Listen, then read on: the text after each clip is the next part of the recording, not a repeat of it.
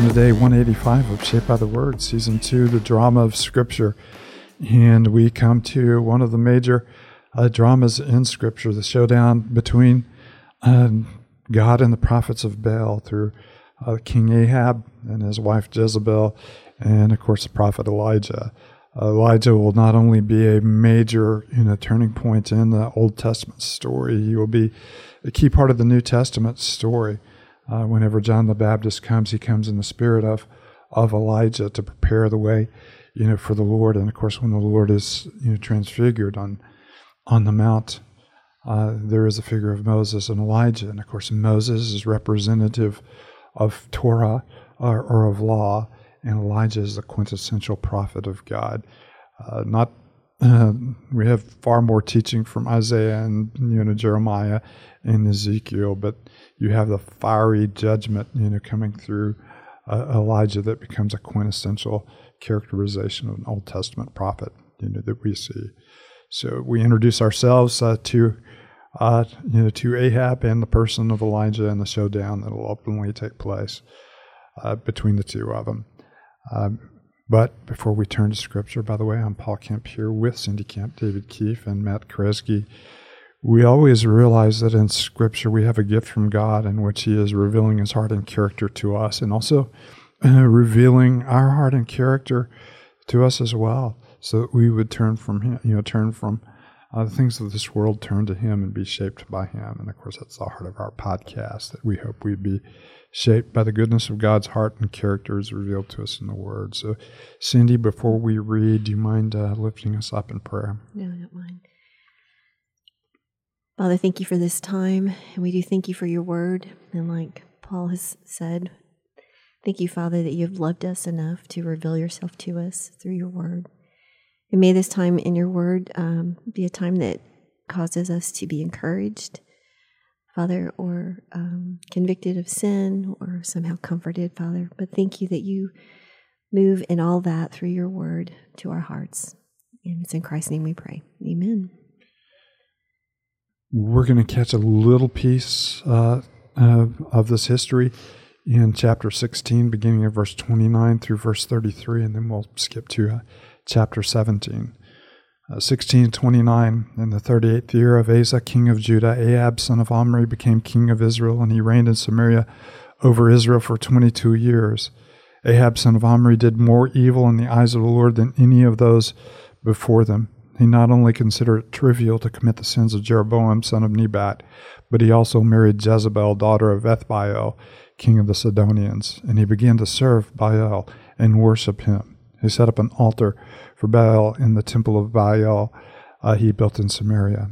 Ahab also made an Asherah pole, and he did more to arouse the anger of the Lord, the God of Israel, than did all the kings of Israel before him. Chapter 17, verse 1. Now Elijah, the Tishbite from Tishbe in Gilead, said to Ahab, "As the Lord, the God of Israel, lives, whom I serve, there will neither be dew nor rain in the next few years except at my word." Then the word of the Lord came to Elijah, "Leave here, turn eastward, and hide in the Kerith ravine, east of the Jordan. You will drink from the brook, and I have directed the ravens to supply you with food there." So he did what the Lord had told him. He went to Kerith ravine, east of Jordan, and he stayed there. The ravens brought him bread and meat in the morning, and bread and meat in the evening, and he drank from the brook. Sometime later the brook dried up because there had been no rain in the land. Then the word of the Lord came to him, "Go at once to Zarephath in the region of Sidon and stay there. I have directed a widow there to supply you with food." So he went to Zarephath. When he came to the town gate, a widow was there gathering sticks. He called to her and asked, "Would you bring me a little water in a jar so that I may have a drink?" As she was going to get it, he called, and bring me, please, a piece of bread." "As surely as the Lord your God lives," she replied, I don't have any bread. Only a handful of flour in a jar and a little olive oil in a jug. I'm gathering a few sticks to take home and to make a meal for myself and my son, that we may eat it and die." Elijah said to her, "Don't be afraid. Go home and do as you have said, but first make a small loaf of bread for me from what you have and bring it to me, and then make something for yourself and your son. For this is what the Lord, the God of Israel, says. The jar of flour will not be used up, and the jug of oil will not run dry until the day the Lord sends rain on the land." So he went away and did as Elijah had told her. So there was food every day for Elijah and for the woman and her family.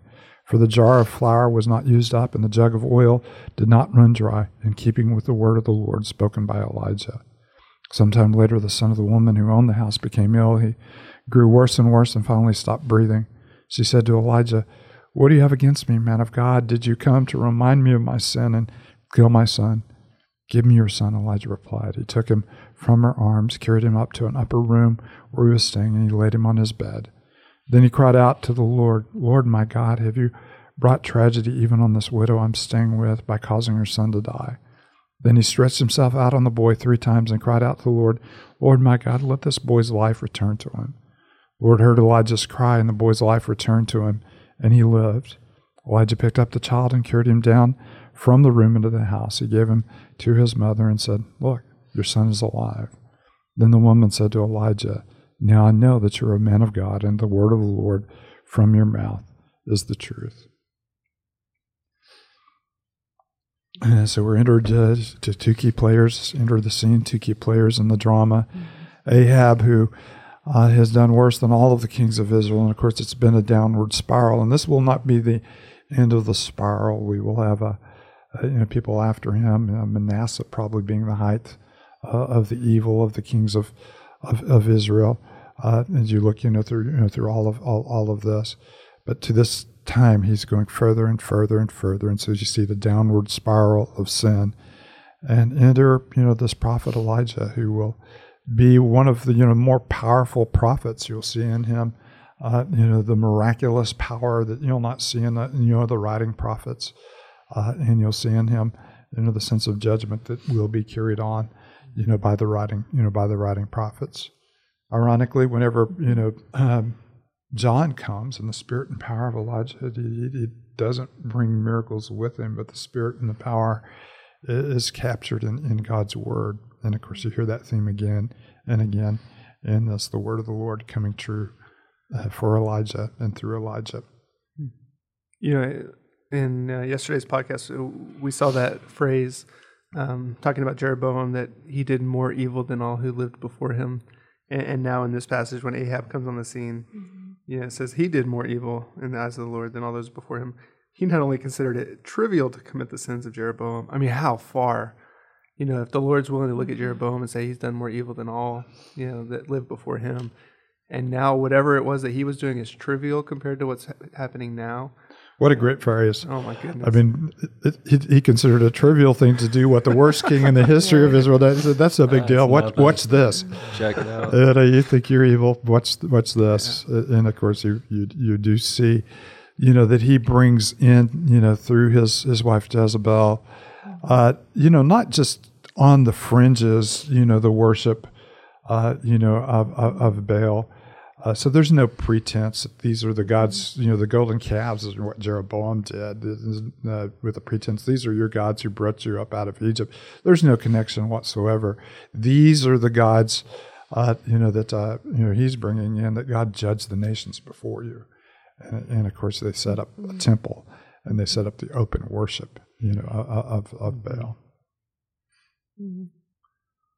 God love just kind of the interesting, we know, just being introduced to Elijah, we see God just taking such great care of him. And, Elijah obviously just contrasting right there off of King Ahab, who has nothing to do with the Lord. And he's saying, no, I'm, as the Lord, the God of Israel lives, whom I serve. And so just kind of like a shining light out of just all the darkness we've seen. We see this one guy showing up who does serve the Lord. And obviously the Lord's faithful to take care of him, even giving them, meat and everything from the ravens, which is just wild. And you wonder where in the world did the ravens get that meat and dead animals, bread, or where cook that meat, buddy. 165 internal. When children hear this story, they always pick up on the ravens. They love that part. No, the ravens are absolutely wonderful. Some rich guy's house where he left his meat out cooling, and the ravens picked it up and said, "Here you go, Elijah."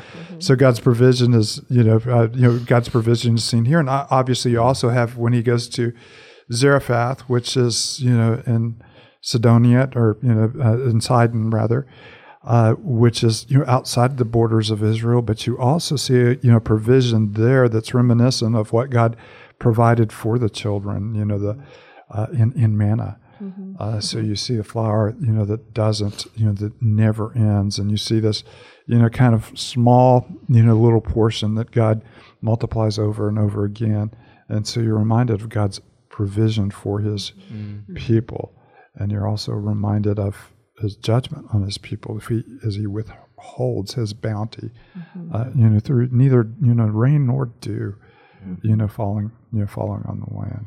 And while you're talking about provision, the thing that just keeps coming back to my mind is the most humble of provision was through a widowed woman, and I can't even imagine how here she is, ready to just lay down and die. But they she responds to him in really in trust, when he asked her to bake the bread, bake a small loaf for him and one for herself. And not of the people of Israel, not someone who knows God, someone who's having a hard time. And you see just the wonderful little touch here, of course, when you come into the Gospel of Luke, you'll have Jesus coming to the city of Nain, who also embraces a widow in her sorrow and the loss of her son. And so there's those reflection that you see there, and also, brings, the son to life.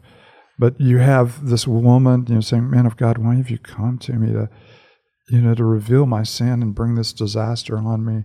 And of course, that is the opposite of the reason that God comes to us is he does, obviously, to reveal our sin in order that we can repent of our sin, be cleansed of our sin, and know his goodness and receive the gift of life. And so you do see those images, very powerful.